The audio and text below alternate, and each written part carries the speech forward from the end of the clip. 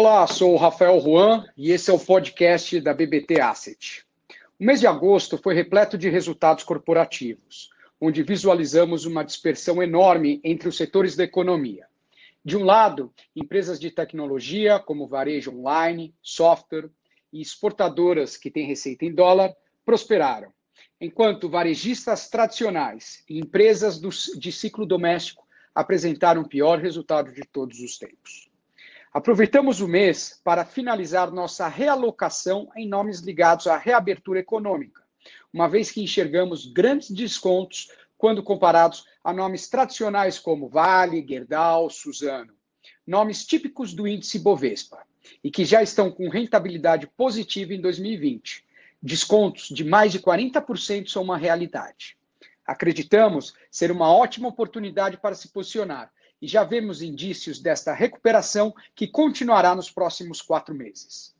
Empresas educacionais, shoppings, construtoras, incorporadoras sofreram muito no período da pandemia, mas com a reabertura do mercado, taxa de juros em suas mínimas históricas e o efeito real da vacina que entrará em vigor nos países desenvolvidos a partir de outubro, veremos melhora nos resultados destas empresas. O timing de alocação dos recursos sempre é a parte mais difícil da equação, mas o risco-retorno nos agrada e agora o momento é de termos paciência.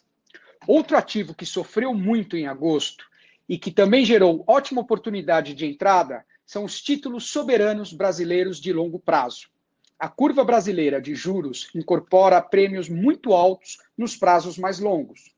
Acreditamos que o desconto recente decorrente das discussões sobre o teto de gasto e possível saída do ministro da Economia, Paulo Guedes, fez com que o juro implícito ficasse acima de 8% ao ano, o que nos motiva a aumentar a exposição nesse ativo.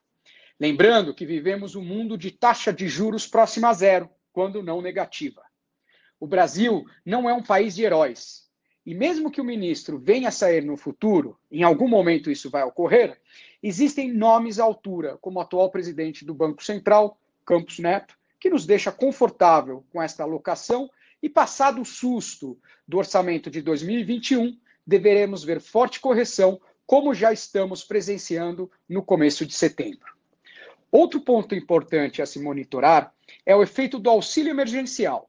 Quantidade brutal de dinheiro que está sendo inserida na economia, que, ao nosso ver, o mercado vem ignorando essa importante injeção de liquidez, que terá grande impacto nas empresas de consumo.